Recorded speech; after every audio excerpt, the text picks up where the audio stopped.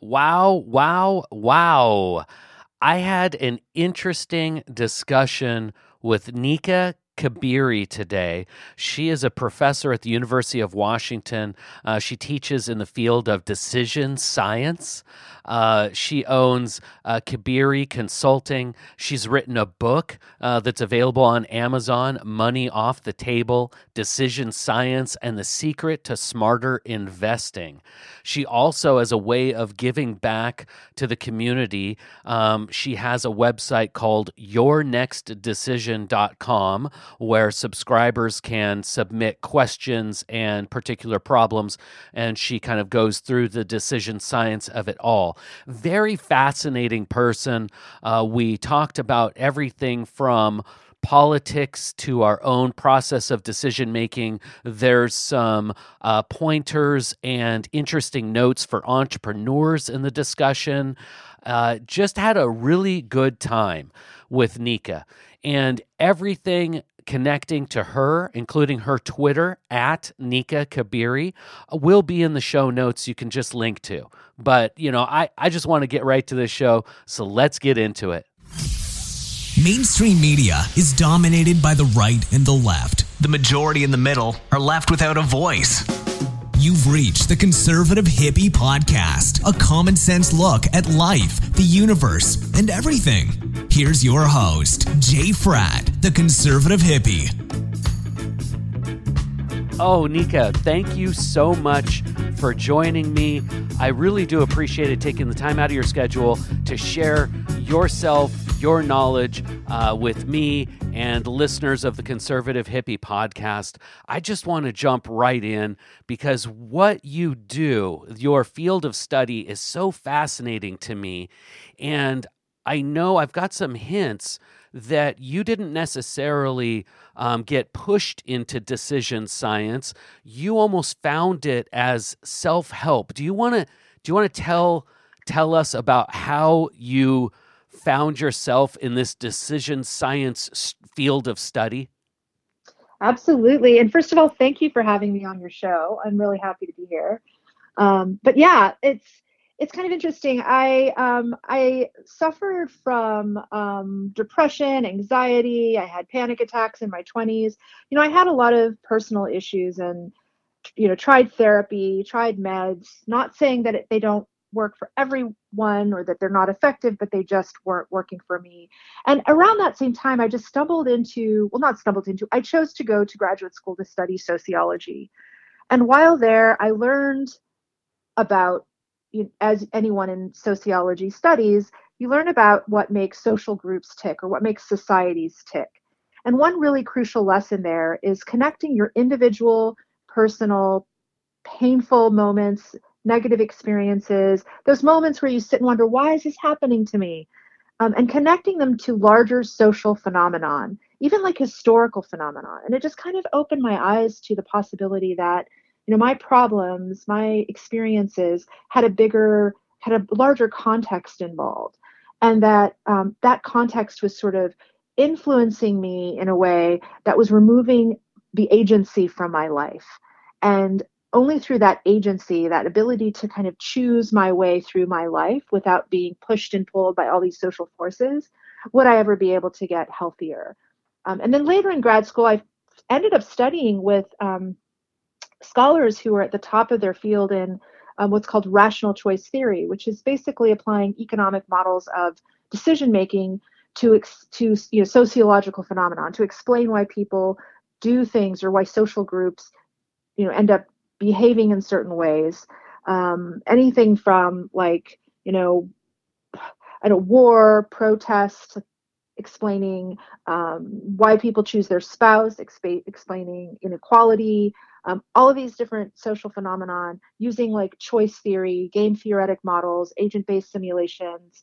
And so just putting that all together and applying that to my life, I was like, okay, first I realized I needed to get better at making choices and not letting society's forces pressure me into doing things that was causing me this personal heartache, and then learning the actual tools to make decisions better.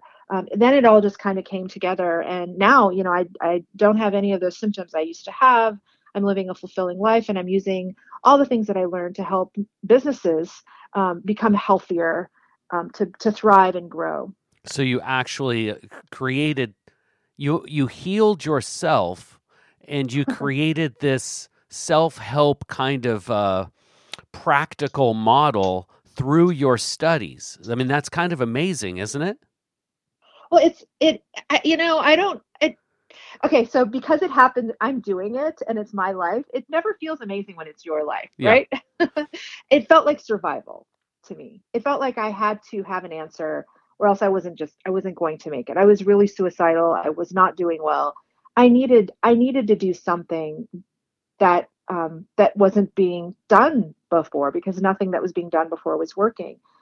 And it just seems so obvious to me that just the more information you have about what makes people tick and what makes the world tick, the more powerful you can be, the more empowered you can be to improve your life, the lives of those around you, society.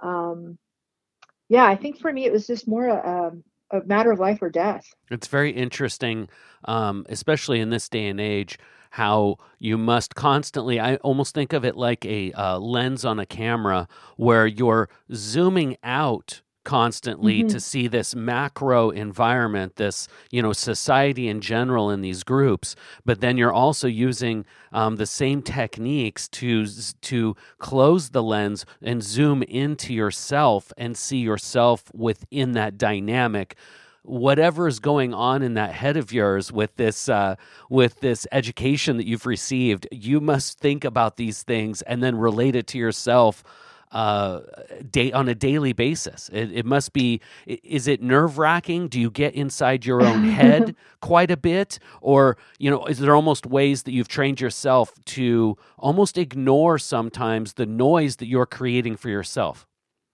Yeah, that analogy of the lens is really great. I love that. I think this is where therapy and decision science for me differ, because when I was in therapy, I did feel like there was a lot of, introspection, digging deep, looking inside, that felt very noisy, because you I just couldn't get there. It's really hard to get there. You have all of these feelings. It's hard to kind of know what to do with them.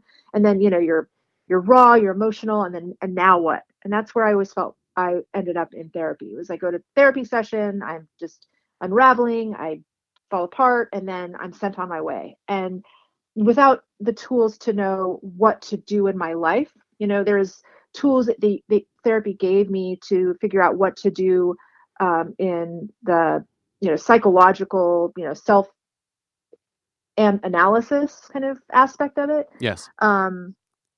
But when I practice decision science and apply it to my own life, and in a self-help way, there is no noise, because you kind of recognize that by understanding things, you are kind of removed from it kind of removes you from the pain of it a little bit.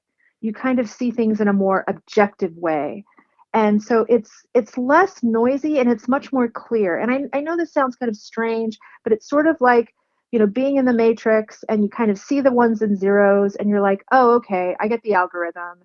And you're constantly trying to learn more aspects of the algorithm. You're kind of still doing that analysis and learning.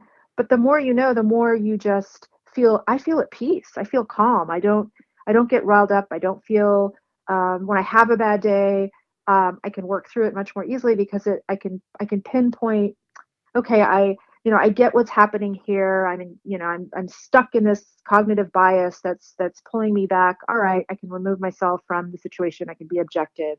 It's a lot more, it's not as noisy as you might think. Yeah. Okay.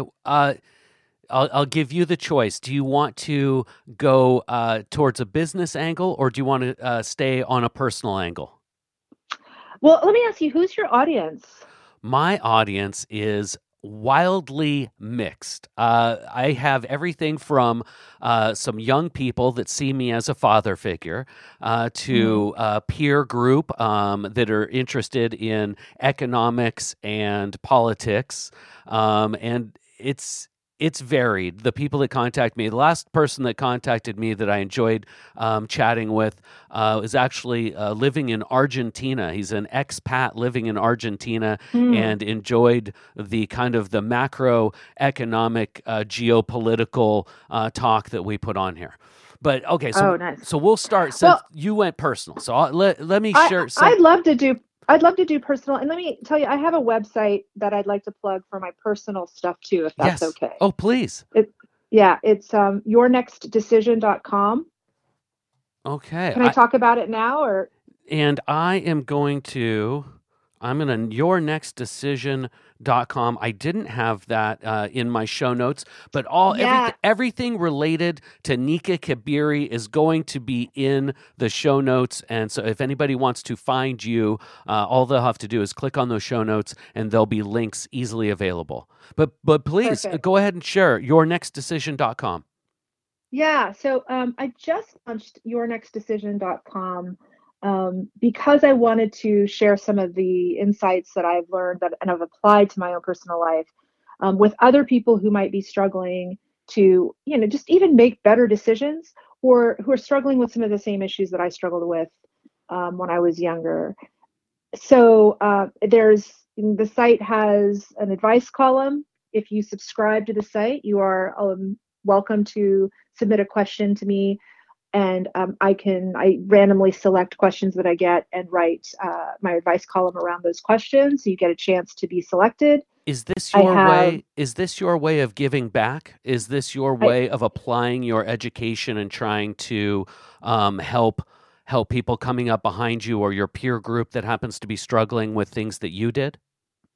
It is, and this is why it's so important. Let me tell you, it's so important to me because in my 20s, there were moments when I had such low days that I would literally go to bed at night and hope to not wake up in the morning. And when I woke up in the morning, I would curse the fact that I was awake. I mean, I was that depressed and I was in it alone because the only support that I got was from people who encouraged me to go to therapy or from therapists or, people in the therapy industry. And that stuff just wasn't working. It just wasn't working for me. And I couldn't seem to get help unless I bought into that whole program. And I swore to myself that if I ever knew of anyone who was struggling in that same way and was alone, that I would not let them go through that alone because it's literal hell. And I don't know why I'm lucky that I'm even here right now. And this is my way of doing this in a large scale way. Yeah. If there are people out there who are going through this stuff alone and the solutions that are out there aren't working, maybe this will help and you're not alone. That's great. I personally, for what you told about your personal story and decision science, it made me think about something I learned in counseling. Boy, I think in my 30s, I had gotten stuck in destructive decision making. Patterns of destructive decision making, and I learned about what the counselor termed the executive self. And the way that I can describe that is that little voice in the back of your head that's saying that what you are about to do or going to do, is wrong. And the way that I applied that, and I want to see if this correlates to something in decision science, is I would take myself when it came to that moment where I could go down a path of what I would consider to be a bad decision. I would play it out in my head. So I would go down that bad decision and I would fast forward it in my head till it ended in that destructive moment. And so therefore, I didn't need to make that bad decision anymore and I could pass. I could make the positive decision because I already knew where it was going to lead and I played it out in my head and I could clearly see that. And that's non-scientific. That's kind of just a tool that I learned to make better decisions in my life, and it has helped me tremendously. Yeah, that's really interesting. I don't. It's I think I tend to believe that you really can't predict what's going to happen. I think that's where I would kind of want to learn more from you about this because there's so many variables at play in our daily lives. There's so many variables that are inside of our own heads, inside of our bodies. I mean, there's even research that shows that what you eat for breakfast can impact the choices that you make during the day, whether it's you eat a high protein or high carb meal, will determine whether you choose to socially punish other people or, in other words, call them out and reinforce, social norms, call them out for breaking the rules, or whether you're likely, to, like a high protein meal is associated with being more collaborative with other people, being more cooperative with other people. So, I mean, if you imagine that is just one example of some of the physiological or even like internal variables that impact what might happen in the future. But then there's also social variables. Like there are a lot of things that we plan to do, and then, something comes along that we don't expect, that some decision somebody else makes that throws us on another path. So it's very, very hard to predict how your decision is going to play out in the longer term. You can think you can think about your future in terms of probability. Like it's likely that that such and such will happen, or it's more likely that, this choice will lead down this path versus this other path. But I think that that's an effective way to kind of predict. I think what sounds like what you're doing is you're forecasting, and then based on that forecast, you're deciding for or against a particular course of action. Yeah, and I didn't explain my situation very well, but it had dealt with patterns, right? So once you develop this pattern, and I viewed it as destructive, right? When I saw myself coming to the precipice of starting this chain reaction leading to this destructive pattern, I could make a decision early on to not go down that path. And, that would, again, we would almost need a couch and a therapy session to further explain it more. But it's a tool I've used in decision making when it comes to those destructive patterns and poor decision making of the past, to correct and make it in the future when those patterns are coming about, to alter the course and correct it so that I don't have that. I always grapple with those decisions and those destructive patterns, but this tool has dramatically helped me eliminate going down those patterns, falling into those pitfalls again and again and again. Yes. Go ahead. Go ahead, please.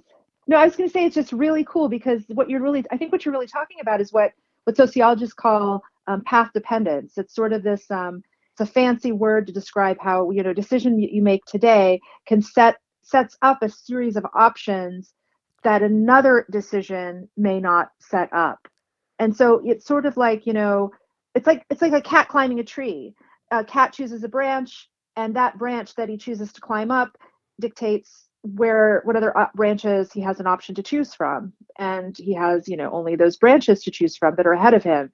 And whichever branch he chooses from that, there are other, branches off of that branch that you can choose from. But he can't go, really, if he's still climbing up, you can't go and hop across the entire tree. You're just kind of going up a path. And each decision you make in life is the same way. It sets you on a path. It sort of locks you in. And so if you can play that out like that in the future, the way that you say that you do, that's pretty sophisticated, actually. That's pretty great. And that's the goal. Yeah, well, yeah. The goal was to eliminate the destructive pattern, the poor decisions that I had made in the past, to not replicate those in the future and break any kind of pattern that I had. Another thing that drives me crazy, and I have no idea how we're going to relate this to the decision science, but I've got you in the lab, and I want to talk to you about this because a lot of the people that listen to my show, we speak often to entrepreneurial spirits and artists, and all trying to live this free lifestyle, almost, mingling in this economic system, but also living out of it. And what I've noticed about myself is I love to create. I'm constantly creating. I'm a serial entrepreneur, and I think of platforms within platforms and arms within the platform I've built that I live on, and whether it's marketing or things with my employees and labor utilization. I get very manic and I love to create these new ideas. What I've noticed is once this idea is manifest and I have created it, I don't enjoy maintaining and building it. I am already ready to move on to the next creative thing that I want to create. From your decision science, what does that say about me, and how do I become better about fulfilling or nurturing these creations? And I'm sure a lot of people out there are drawing parallels to their life and what they're doing. So I hope that I hope whatever you have to say can kind of spread to more examples than just me and my entrepreneurial self. Yeah, I guess I would ask you a question as a response is why do you feel you need to get better at nurturing? Um, that is a great question. To further the success of the creation of what I created. They're there and it satisfies me, but maybe society doesn't buy into it or play with it like I would like, or participate with it like I would like. It needs a marketing program, and it needs outreach, and it needs things that would require different kind of work than the creative process to get there. Does that make sense? Yeah, yeah. In other words, for you to grow a thriving business out of it, you actually have to do more than just create something. Yes. Yeah. And so I guess my next question is why are you the person who has to do that? Oh, I don't know, but I wouldn't know how to. I guess you're going down a road that I wouldn't even think about. So often with myself, I do things, and I am the hard worker in the room. I am the one that does everything. I'm not a control freak, as some would maybe possibly label. It's just when things need to get done, I seem to be the one that gets them done. And since Hmm. they're my creations, I guess I would think that I know what best to do with it. I don't know. Where are you going with I guess, yeah, I guess where I'm going with it is what it is trying to identify, well, what is your end game? That's my question. Because I think oftentimes we make choices because we feel like we have to, because there's this kind of this nagging thing in the back of our head that says that this is just what we ought to do. yes. And that's those are just what sociologists will call social norms, Okay. and they're partially cultural, or they're just socially reinforced. Sometimes our institutions introduce us to these norms and reinforce them, but social norms are just the rules of behavior, so just what we should and shouldn't do. Social We've all agreed socially on what they are, and they help society kind of function really well. It kind of helps things move along, like standing in an organized line at the grocery store. There's no rule that says that you're going to be arrested if you cut in line, but we all know that it's against the social informal norm of cue behavior to cut, because it just causes so much disruption to do that, right? Yes. And they're all, and social norms are of all sorts. And one social norm in business that I have heard is what you just said. Like, you ought to be able to bring your idea to life. It's got to have product market fit. It's got to have the right, um, actual production behind it. It's got to develop traction. You've got to have, all of these metrics to prove out that it is actually working. But that's just a norm, and I think sometimes we don't question those norms, and we don't question the nuances of those norms. So yeah, if you want to grow and develop, if you want your idea to become a flourishing business, then the business itself should do all of those things. But what's your personal end game? What is your end game in your life? Is it your end game to be a CEO, to kind of see that happen? If not, then the choice you need to make is to find the right people to make that happen, or to let the idea go so somebody else can bring that to life. Um, Okay, well yeah. let's get into this then. And when I was laying out this podcast in my head and thinking about how the conversation would go, I thought I would be the one to bring the base metrics of decision making into the conversation, but you just did it. And I'm delighted because you must think about this a lot. And when I say the base metrics of decision making, in my example there, you mentioned societal norms. You're exactly right. I feel the pressure to take this creation and make it quote unquote successful, whether it be on social media optics or monetary gain. And even though that's not necessary in my life, and therefore that's just the social norm that's pushing me towards that. It could be if happiness was my base metric, I would free myself up to put that creation on the shelf, like send it out into the universe, and be more content moving on to the next project. Okay, so there's a couple different things there, and we're talking about the base metrics of decision making, whether it be happiness, economics. How do you parse that? And then, did I get that right in the fact that if I put happiness as the base metric of what I'm doing, then I would be able to kind of walk away or set aside that creation without the guilt of maintaining and tinkering, that I might pick it up again later and be happier with myself to move on to the next exciting creation that I'm thinking about. Yeah, I mean, happiness should always be part that end game, right? I mean, why do anything if it's not going to make us, and happiness is elusive. So I'm not saying there's this like, you're going to reach this moment where the sky will part, the sun will shine, and you'll realize, finally I've achieved happiness. It's just constantly trying to strive for that fulfillment. Why shouldn't we all want that? What does that mean to you? And the way you described creating and, coming up with these ideas, and, if that's where your sweet spot is, why let those, norms, this pesky norms, that peer pressure get in the way of your creative energy?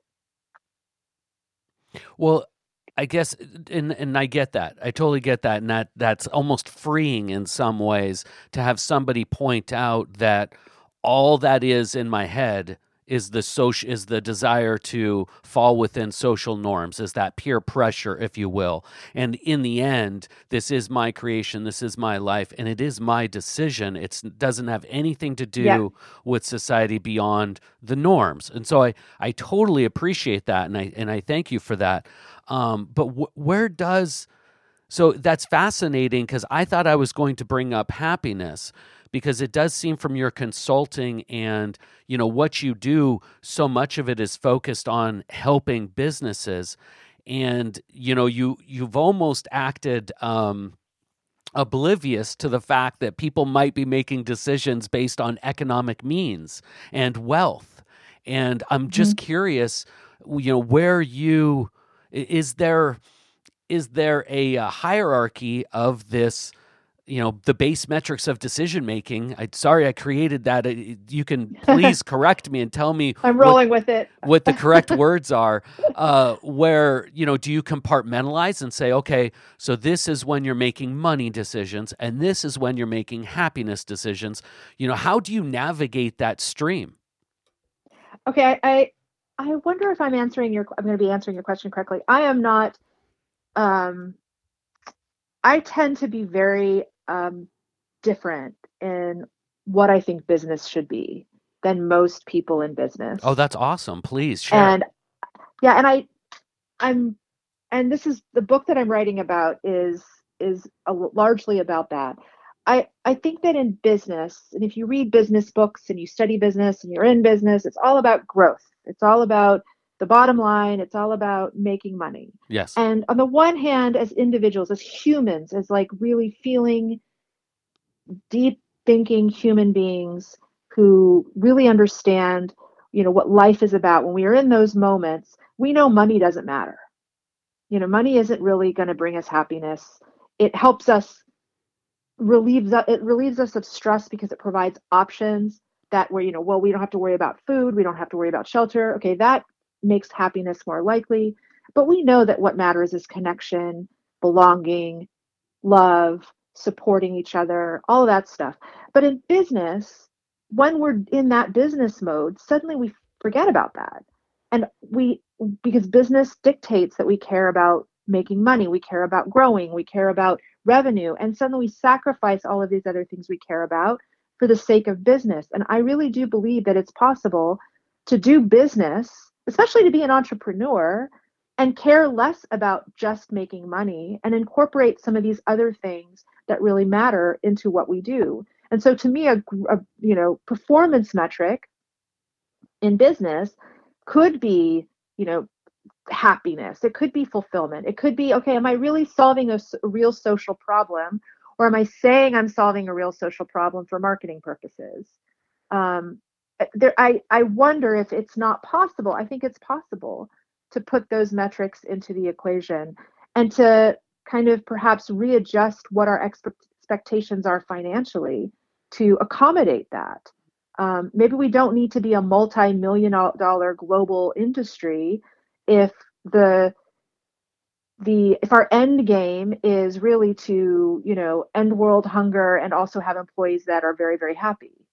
I love that. That's brilliant, and it's a great reminder, especially for small business owners, that this adventure is yours, and you can create whatever Yes. you want to create. It doesn't, I've gotten to the point, 23 years in retailing and the retail business, where I've stopped focusing on growth. The growth kind of ate at me in some ways, and I am focused more on roots, if you will, and community, and the community nature with my employees. My podcast, this Conservative Hippie podcast, the goals of it are more community-based than they are,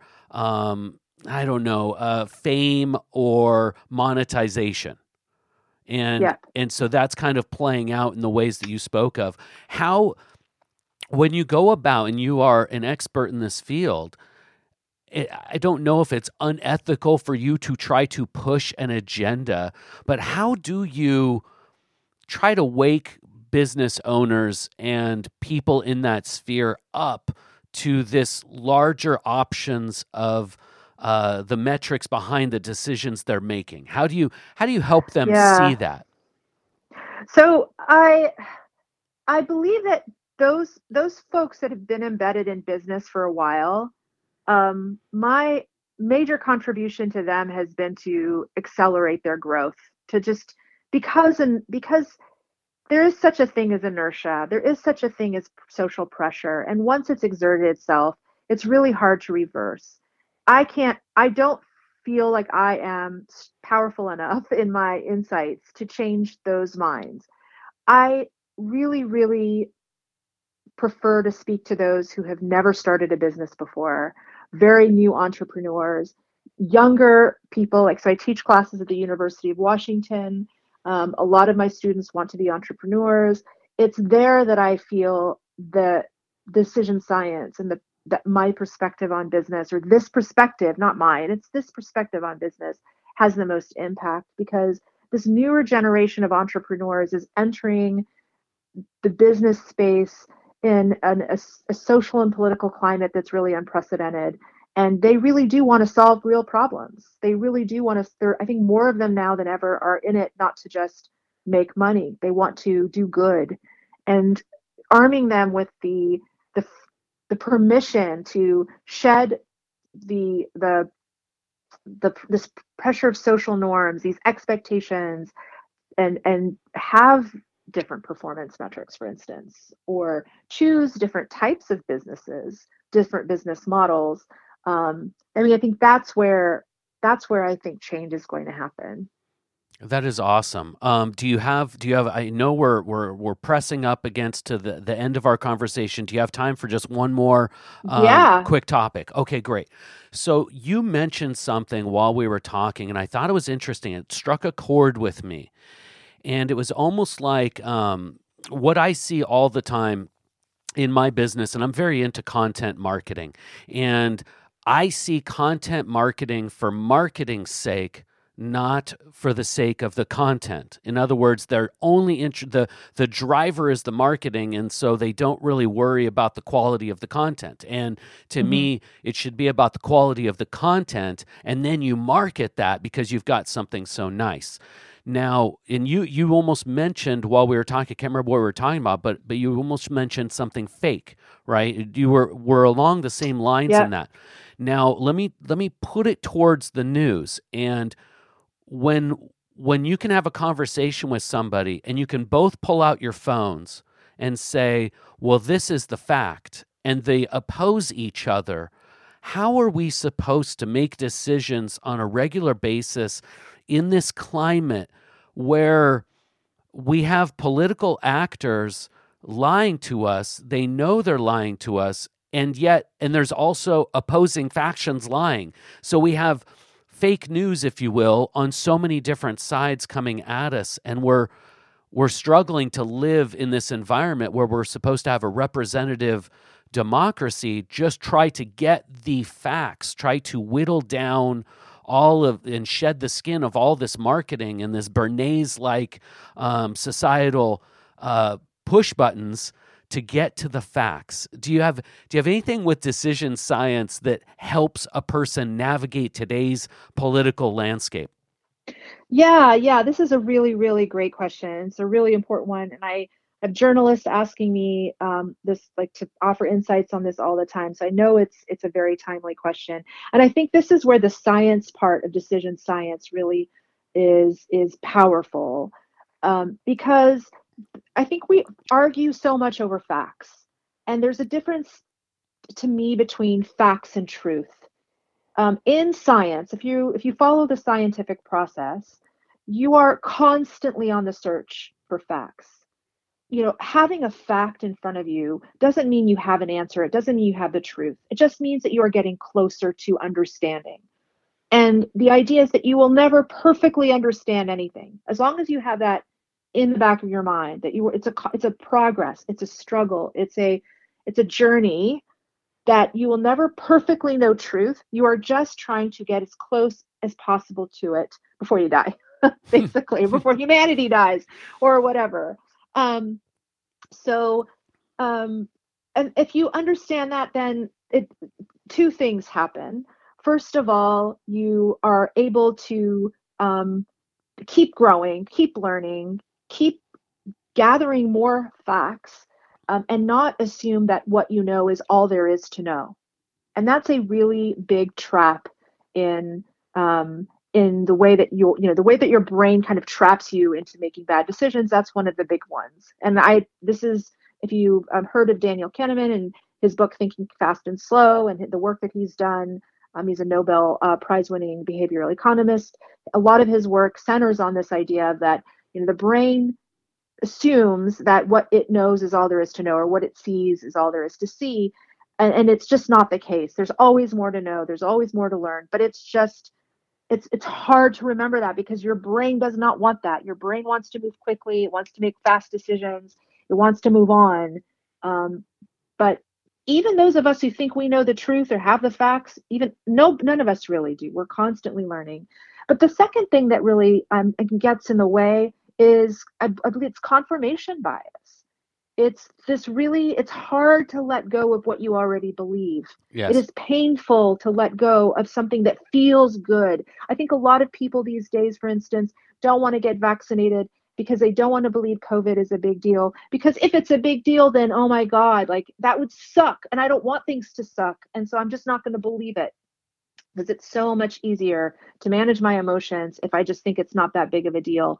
And then they make these decisions that suddenly have these repercussions that create a bigger deal than that needed to be there because they're trying to avoid that very thing. It's a self-fulfilling prophecy in a way. But if you are comfortable with being wrong, and there's no shame in being wrong, there's no, in the short term, drawbacks of being wrong are nothing compared to the long-term ones. If we can let go of confirmation bias, if we can admit that, the information that contradicts what we already believe might actually be accurate information, then again, it'll help us open our minds to getting closer to the truth that we'll probably never reach. But so what? We're going to get closer to it. How do you help others? I have a mantra Yeah. on the show, and I talk a lot about forgiveness, and forgiving someone else, but most importantly, forgiving yourself. I constantly, annoyingly so, I constantly try to see things from other perspectives, not just other people's perspective, but then, to go above the forest and see the forest, to then go down and understand people looking at the microbial level. I'm always trying to adjust my perspective to see other angles, to try to pick up more information for truth. And it's alarming to see how many people are stuck in that confirmation bias, or stuck within their own head and their own truth. How I know this isn't part of your science, but you're a very experienced, learned person. How do we help others? I don't want to use the term wake up, but how do we help others see other perspectives and understand that what you just said, that in this middle of this argument, to have them open up to receive what someone else is saying and share their perspective? Yeah. Oh my gosh. I have so many conversations about this with this friend of mine who's a journalist at the Washington Examiner. And because it's really like, how do you get people how do you get people to stop believing dumb stuff, right? Like, that's really kind of the frustration. I think a lot of us have friends and family members who disagree with us on very key critical issues, and we know that they are uninformed, that they are not seeking the truth, and yet they're using the same language that I would be using, like, oh, you have to question authority, you can't go along with the norms, you can't like just assume that everything you see is all there is to see. And yet if you look at the behavior, they are doing exactly the opposite of that. Yes. So they're not really they're not practicing what they preach. They're not being critical thinkers at all. They're just disagreeing with the norm, with the status quo, which is not the same. Like, criticizing is not the same as being critical or being a critical thinker. But I think what people do wrong, one thing that they do wrong in trying to convince people to change their minds, is that they use facts. And the human brain doesn't really remember facts very well. Data, statistics, you can showcase, for instance, vaccine effectiveness rates. You can showcase, here are the rates of transmission and COVID deaths in states that were not on lockdown versus states that were. You can show all that data all you want, but it doesn't resonate. Numbers aren't really interesting. The brain doesn't really remember that. The brain is hardwired to remember stories. Stories, in fact, people who are experts at memory, at like these memory tournaments, use stories to kind of remember facts they're supposed to remember. So if you really want to convince someone else to, for instance, take the vaccine, then come up with a story. Share interesting stories about, someone who saved the lives of their family members by getting a vaccine, or who didn't save the lives of their family members by not getting vaccinated. Those really powerful individual stories that you can connect to emotionally are much more compelling and much more persuasive than facts. And the other thing that people tend to do that's a mistake is, if they disagree, they detach. They pull away. I can't stand this. I don't want to listen to this crap anymore. There is a 0% chance you will change anyone's mind and change, the open-mindedness of society as a whole, if you are not having conversations at all. Yeah. So as much as it's painful to remain connected to people who believe in things that are completely opposite of what you believe in, if there's any hope, it's all about increasing the chances. If there's any chance at all at changing their minds, you have to maintain connection, and you have to be in the right position to change their minds, which means build a strong relationship on things that you really have in common. Make sure that you're someone they trust, so that when you do share stories, they don't disbelieve you. Stay in the game. Stay there. If it really matters to you to change this person's mind, suck it up and stay connected. Wow, I think that's important words, and something I've taken to heart, because I've had so many trying relationships the last couple of years, especially this last election year, where people do bristle and pull away. And it's important to remember to stay connected because they're your neighbors, they're your loved ones, they're your siblings. And we have to remember those reasons why we are connected. It doesn't always have to be an argument over the Bill Gates vaccine or January 6th, quote unquote, insurrection. It can be about how well someone makes a potato salad. And, Exactly. and eventually maybe the right moment will come when, you can explain the deaths on January 6th to someone that's willing to listen and the comparative dynamics. Or, you and I could sit down and talk about the decision-making process of getting the vaccine or not getting the vaccine.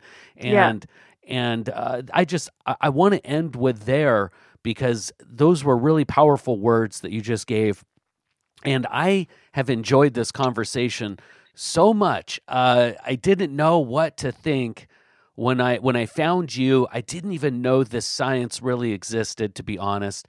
And to find somebody that's so nuanced in their thought process and the way that you're applying your science into so many different aspects of life and maintaining such a above the scene kind of perspective. I think that you're the type of person that really tries to look and see things from other perspectives and has success doing that. I just really appreciate you. And thank you. I thank you for coming on the show, sharing yourself. I think it's possible we're going to reach out to you again, maybe with something more specific if something comes up in this world and we're like, hey, let's get a hold of Nika Kabiri, and get her take on this. I love to know that there's people in academia out there that are really applying common sense and broad perspective strokes within their particular discipline. Jay, thank you so much for those kind words. I'd be more than happy to talk with you again.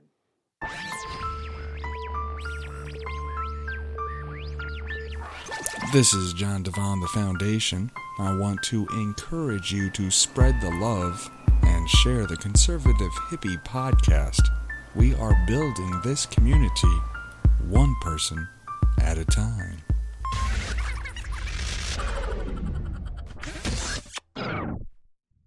Let's be friends. We're all on this cosmic spaceship together. Subscribe and share the Conservative Hippie podcast. Visit our sponsors, smokinjays.com. Everything for your smoking lifestyle. Stonerhoroscopes.com. Adora Zen dishes cosmic vibes for the stoner at heart. Kickfromthespot.com. Soccer is American.